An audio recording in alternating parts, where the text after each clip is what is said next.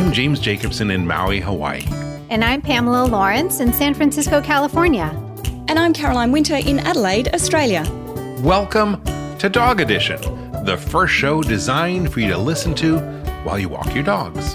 Coming up, our Dog Days of Summer season continues with the latest Hound headlines and the story of Gobi, a scruffy, homeless little dog who earned her name after tailing an ultra-marathoner. And if you've ever really wanted to talk to your dog, and I mean really talk to your dog, then don't go anywhere because we're going to meet an animal communicator who's giving animals a voice. So if you love dogs as much as we do, pause what you're doing, leash up your pup, and let's take a walk. We've got a lot to talk about on today's episode of Dog Edition. Hey, Pepper, want to go for a walk? So I've had a fascination with things going missing all my life, especially people. Like, why do they choose to disappear? Where do they go? Why don't they want to be found? There's so many questions. Now, that's obviously different for dogs. They don't wake up one day and decide to disappear. But when they do go missing, I've often wondered if there's an appropriate length of time before they stop being your dog and become the new owner's dog, the person who's found them, of course, depending on the circumstances. So as we stop by the hydrant in this episode, I've got some questions to ask.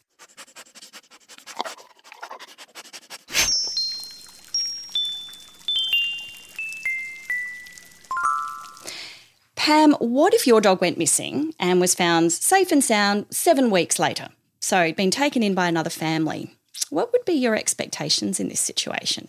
7 weeks? Well, I think definitely I would expect to have the dog back. And I think after 7 weeks, the people might be begging me to take Pepper back. Who's that kind of dog? But no, I mean, it's a short amount of time. So I would think the dog would still remember me, obviously, after 7 weeks. Yeah, I think I would expect the dog back for sure. So no visitation rights? Oh, okay. If they were nice, yeah, I'd say, yeah, you could come visit. But yes, to visitation rights. Okay. So what about you, Jim? What if Kanga or Roo disappeared and were found after 7 months?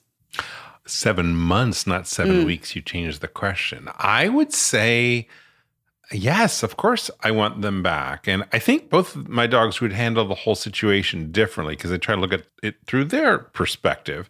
And I think Kanga would be pretty adaptable because she knows how to use her cute little face and her demeanor. So probably after 7 minutes after being found, the person would feel like, oh, I found my dream dog. And Kanga would do that. Roo, not so much. But in general, yeah, I'd want them back. And sure, they can have visitation rights. But yeah, I think the dogs remember me and my wife after 7 months for sure. Okay, 7 months. So I want you now to imagine getting a phone call 7 years after your dog disappeared. 7 years. Okay, that's a different story. Yeah, right? Only to be told it's alive and well and is living more than 1,000 miles or 1,600 kilometres in my language from home. Wow. Well, that is exactly what happened to a Florida woman and her dog, Sergeant Pepper, a Yorkshire Terrier mix, who went missing and was reported stolen way back in 2014.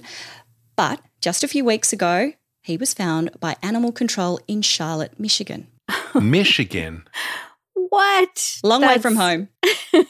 Okay, I have questions. So this is mind-blowing. All right, I have some questions. Where had Sergeant Pepper been all of those years? And wasn't he microchipped? Was Sergeant Pepper microchipped? Were the people who took him in huge Beatles fans? Did Sergeant Pepper ever reunite? I have to know what's the rest of the story. I know. So we don't actually know all of the details, but yes, the answer to the big question, was he microchipped? Yes, he was. What we also know is Sergeant Pepper's owner discovered a found online post on Craigslist, but the dog had already been claimed by someone who wasn't actually his real owner. So he's kind of disappeared some years ago. There was a police report filed at the time and the microchip company was also contacted about it all, but the dog was never located. Well, at least until now. So how do they end up finding him in Michigan all the way from Florida? So I'm interested because there's 5 years that he was living with a family that it turns out that he'd been living with this family. So there's a couple of years where we're not quite sure what Sergeant Pepper was doing. I reckon he was hitching around the country. But as we understand, the family was unaware of his microchip and stolen status. Yeah, Pam's not so sure about that. I'm suspicious of that. Yeah, it's interesting. I agree. It's a big question. I'm also not sure how the dog ended up with the Eaton County Animal Control in Charlotte, but because the microchip contact info was updated as recently as last February, so February 2020, and the department then was able to contact the owner immediately when they found the dog. And so the original owner in Florida got on a plane and was reunited with her pup that she hadn't seen since he was 6 years old. Oh, that's incredible. I wish I had been a fly on the wall when that reunion took place. I bet it was just something special to see. I cannot even imagine losing one of my dogs, let alone for that long, and then finding them all those years later. I don't know. It must have been a really, really difficult decision for the new family to let Sergeant Pepper go back to his original owner. I mean, he was away from her longer than he was with her, right?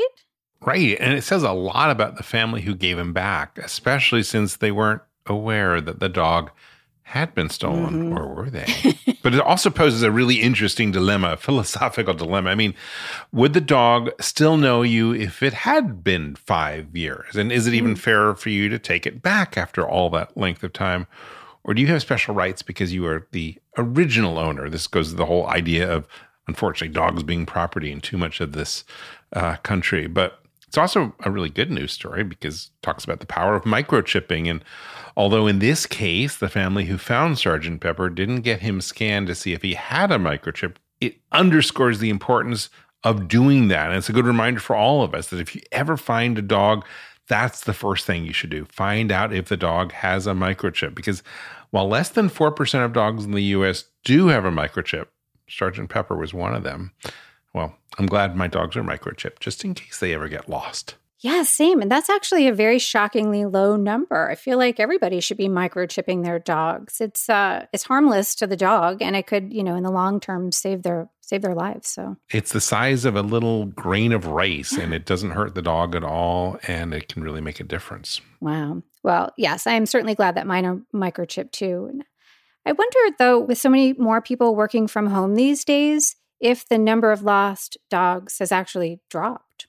That is a good question. We need to research that. But perhaps maybe all those dogs that used to be lost or have gone missing are now going to work. Because I just learned about a dog named Heaven, which has to be Home Depot's cutest employee ever. Heaven is a rescue dog in Kentucky who has found her calling as a helper at the giant home improvement store. And working, that's in air quotes, working at Home Depot has helped this timid and frightened little dog transform into one of the happiest of pups. Aww. And Heaven's adopted owner, whose name is Jackie Rackers, told her story to the Dodo. She talked about how she started taking Heaven to the store just to help the dog cope with the dog's fears, and it completely transformed the pup.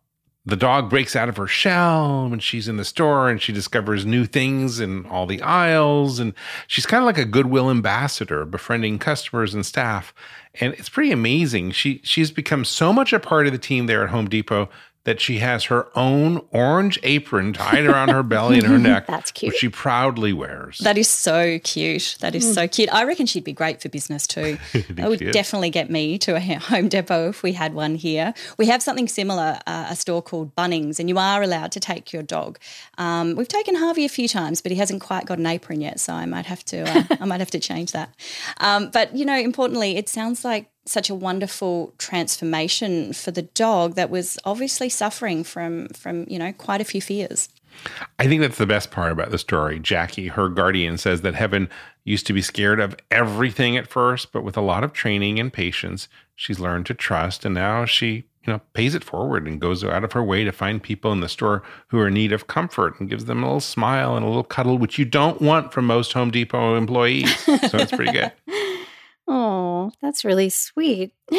Oh, and don't dogs just know how to seek out people who need them, and sometimes in the most unusual places? That story coming up next. We'll be right back. You're listening to Dog Edition. And now, a message from your dog.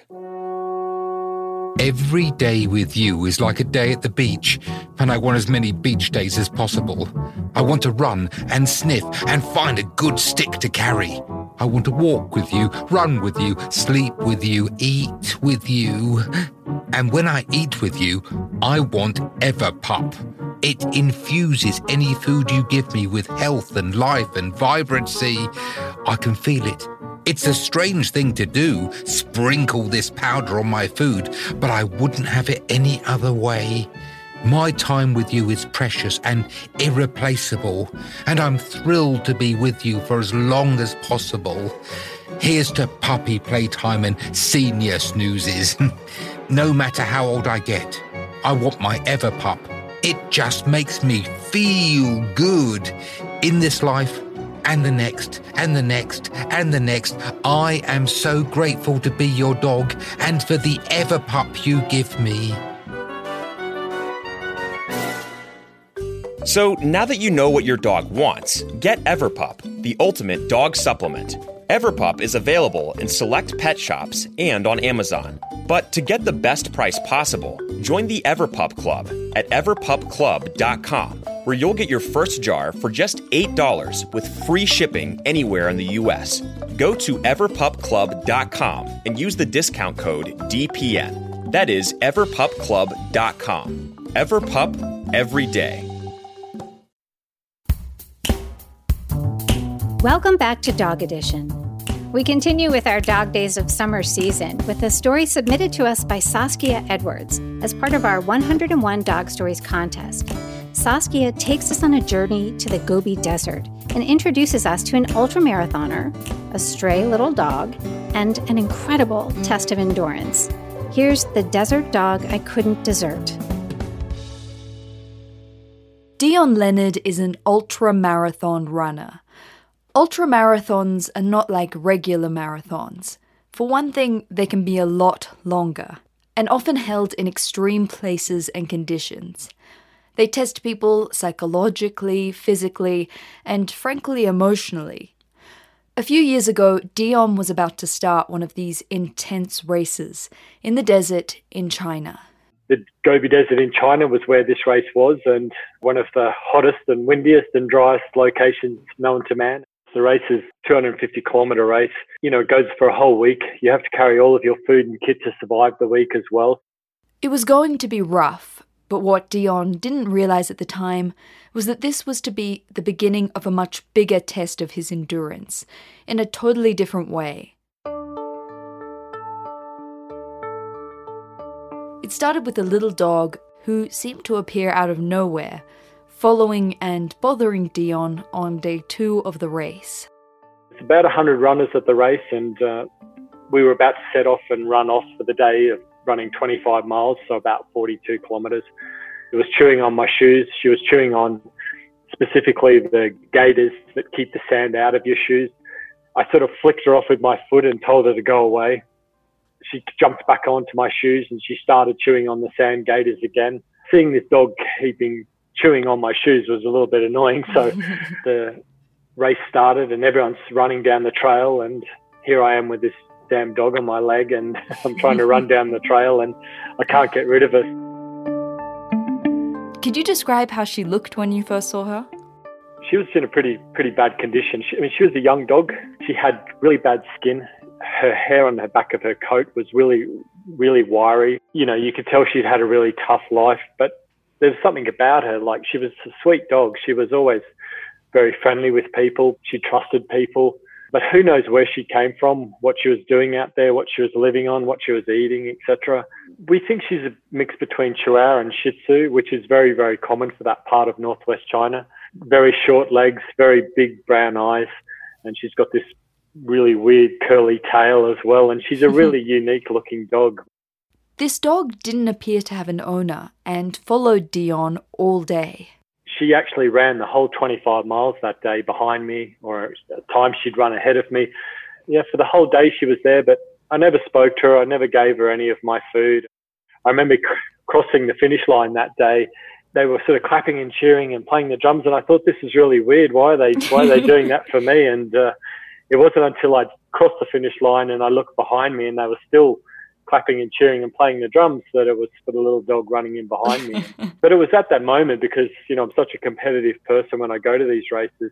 As I finished and I saw what she'd done, and it sort of hit me that I hadn't spoken to her, I hadn't given her any food, and she collapsed in the tent next to me and I started to look after her. And Dion even gave her a name, Gobi, after the desert where she was found. She slept in Dion's tent that night. It's kind of cool. Little dog had slept next to me. She smelled really bad, and I still wasn't thinking very much of it until day 3. Day 3 was where things between Gobi and Dion changed. This leg of the race was about another 25 miles and included a river crossing with deep water and ferocious currents. They were really strong currents, and it could sort of push you away, it could drag you away if you sort of weren't really strong-footed. And as I was walking through one of the river crossings, I was getting across to about halfway when I could hear this barking and yelping and whining behind me, and it sort of stopped me in my tracks.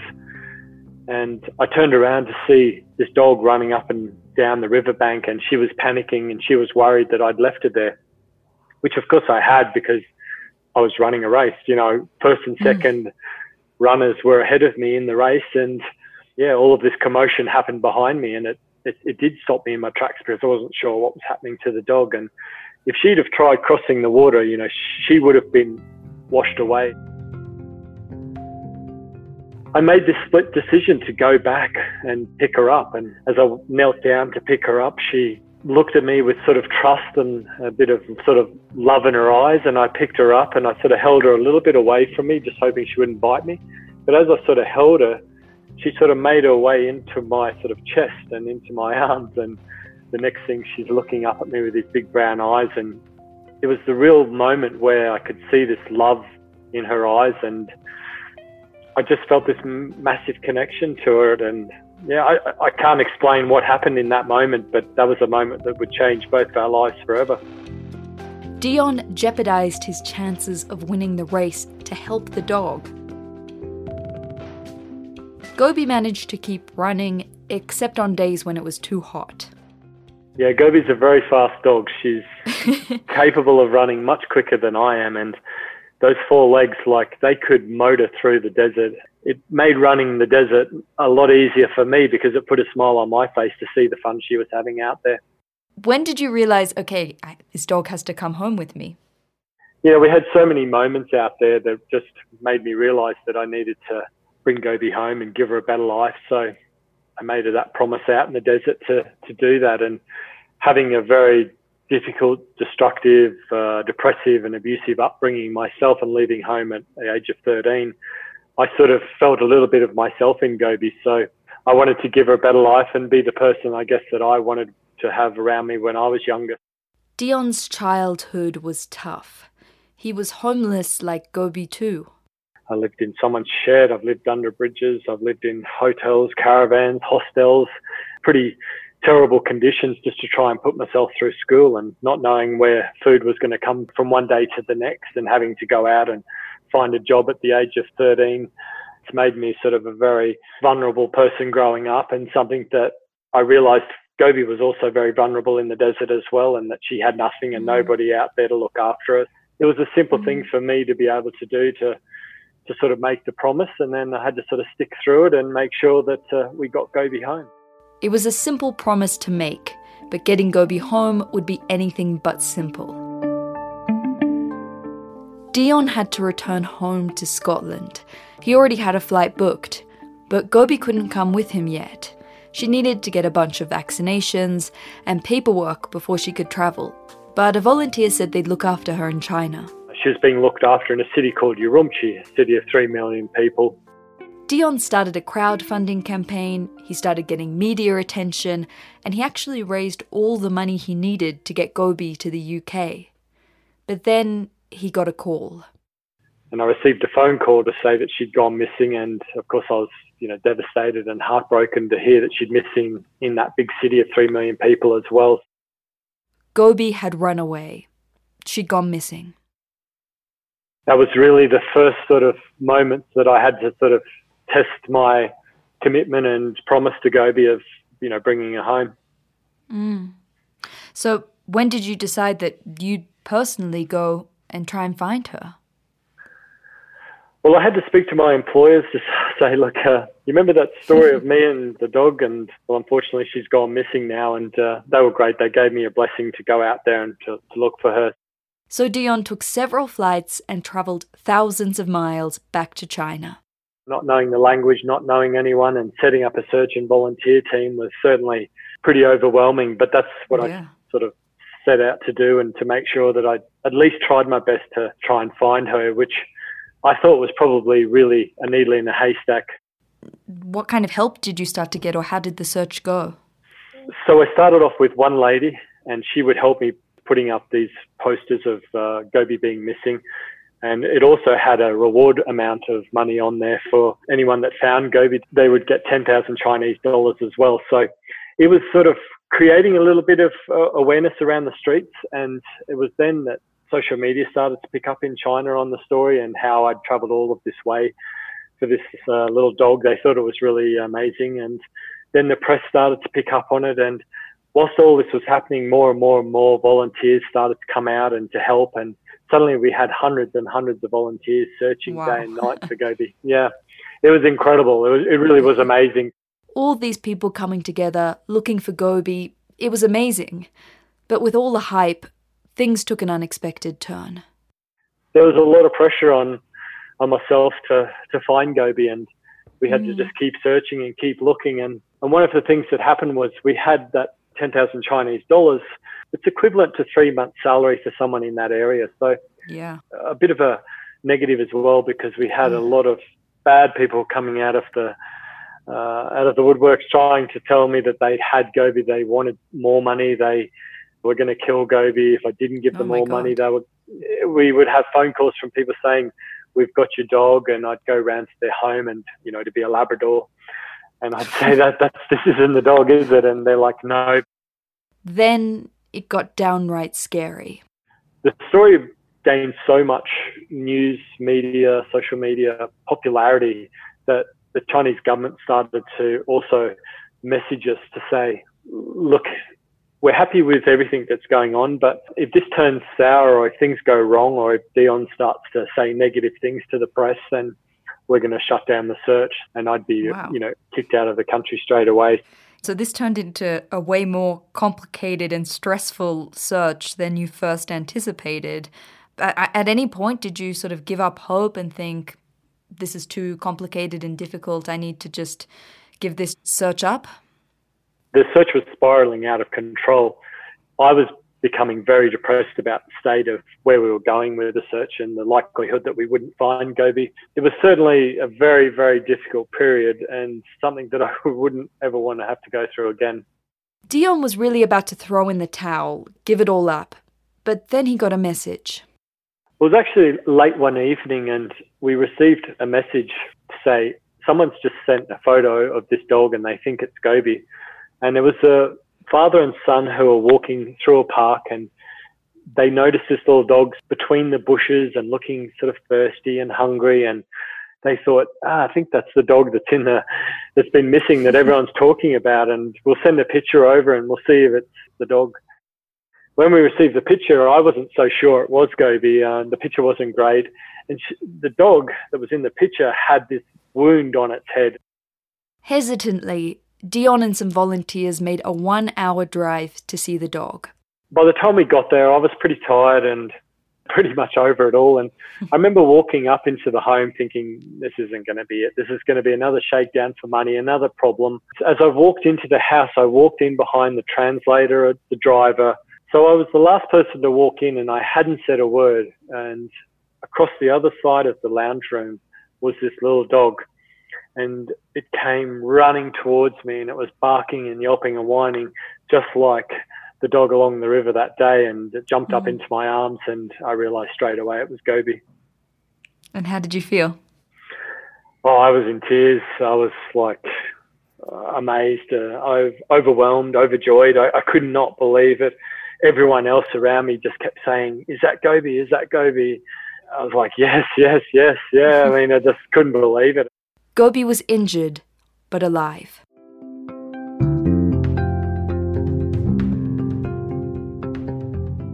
Dion decided to stay in China this time to organize the paperwork for Gobi to travel. And then finally, they boarded the flight from China to Europe. Gobi actually flew next to me in a little bag and, a little carry-on bag. So she sat next to me in the plane. As we drove down the street in Edinburgh where we live, like people in the street sort of clapping and cheering. And then, of course, we had a little party at our place as well. So it was the first time I'd probably thought about it for 6 months that I'd been away. We'd actually made this happen. It had finally come to fruition that we brought Gobi home. Gobi settled into Scottish life. The weather is quite different from the desert, though. She got used to the cat and becoming a dog celebrity. She has an Instagram @FindingGobi, and Dion wrote a book called Finding Gobi, A Little Dog with a Very Big Heart. And it's even looking like it's going to be turned into a movie. Not bad for a stray desert dog. If you'd have told me as a 13-year-old boy when I left home with nothing that I'd have this amazing story, and Gobi as a stray desert dog would also leave the Gobi Desert and have this amazing story as well. It's pretty incredible to think where life can take you. Life is full of surprises.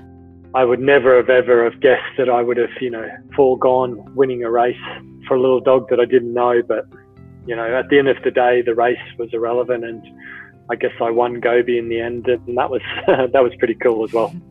Good consolation prize. Absolutely the best, and I wouldn't change it for any award or any medal, that's for sure. Dion Leonard. For Dog Edition, I'm Saskia Edwards in Mexico City, Mexico.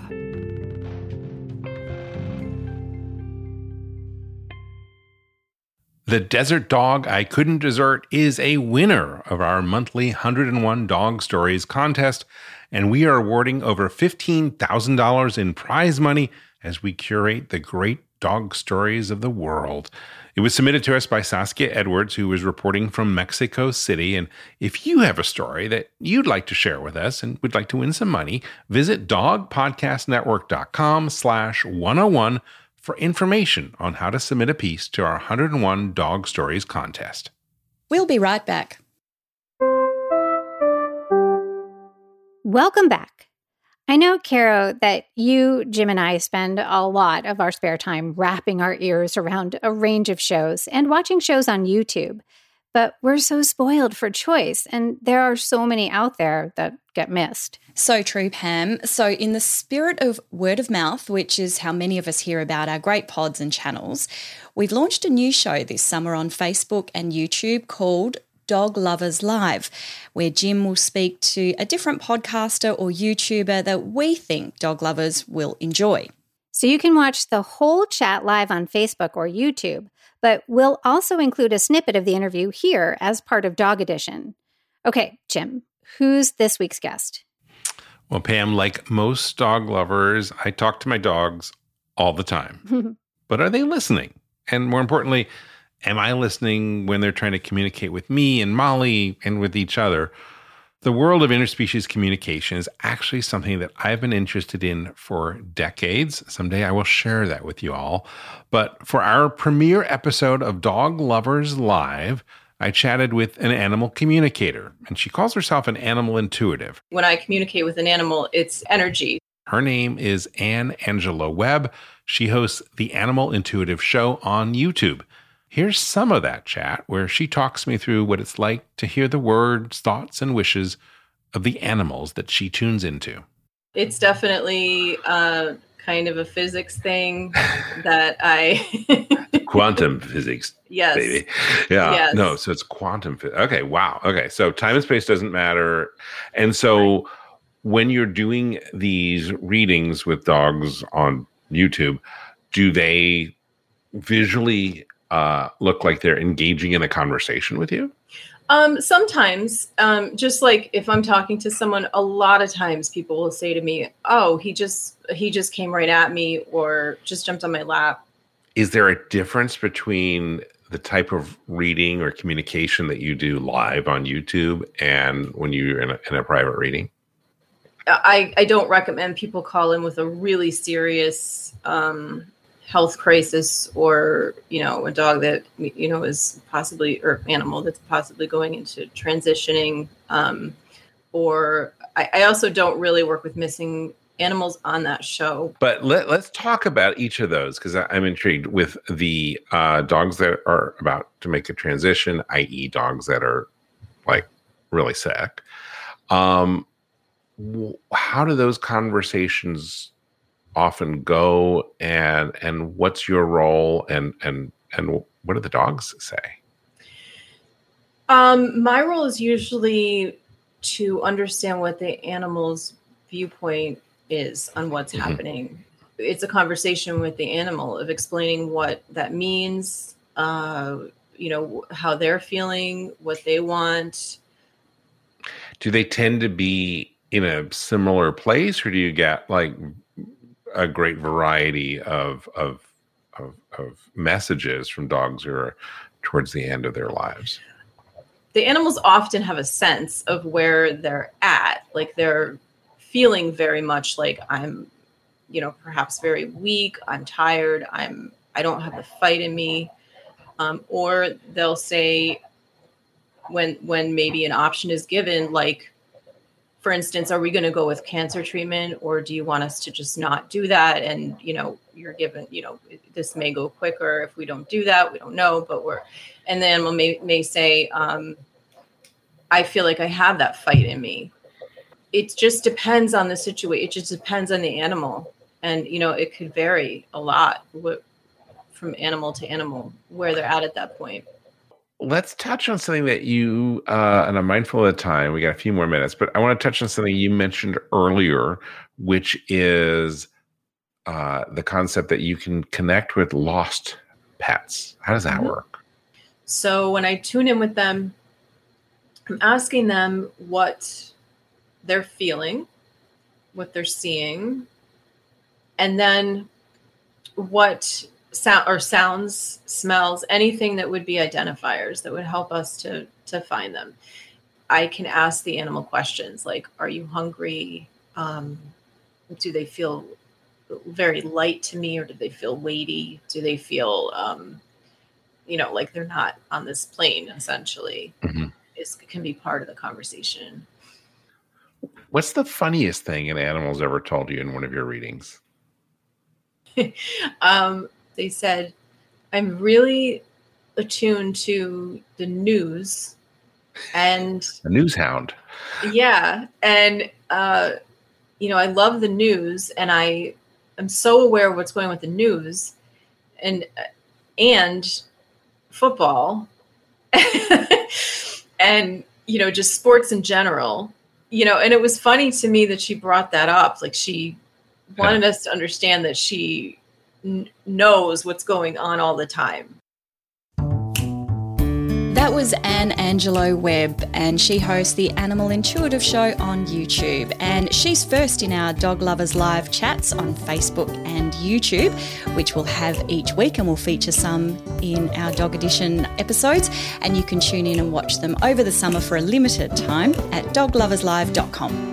Well, that is all for today's episode of Dog Edition. I want to thank you for bringing us along with you on your walk today.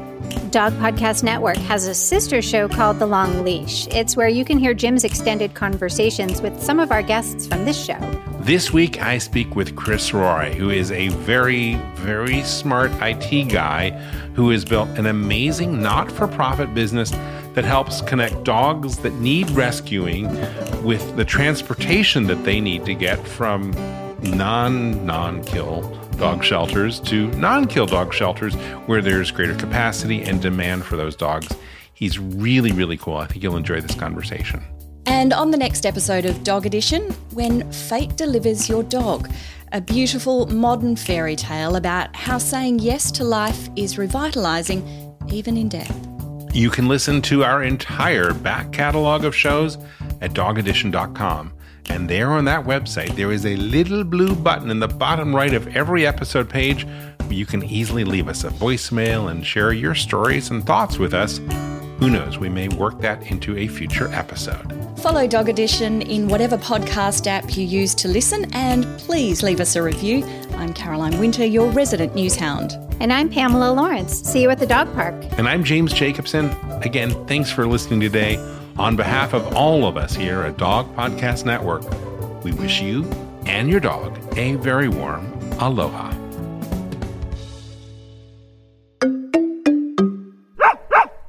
Is artificial intelligence going to change veterinary medicine? Well, it already has. Right now, on Dog Cancer Answers, we're speaking with Dr. Kelly Deal of Morris Animal Foundation about how AI is impacting veterinary research and the practice of medicine itself. That's on Dog Cancer Answers. Get it wherever you get your podcasts or at dogcancer.com/podcast.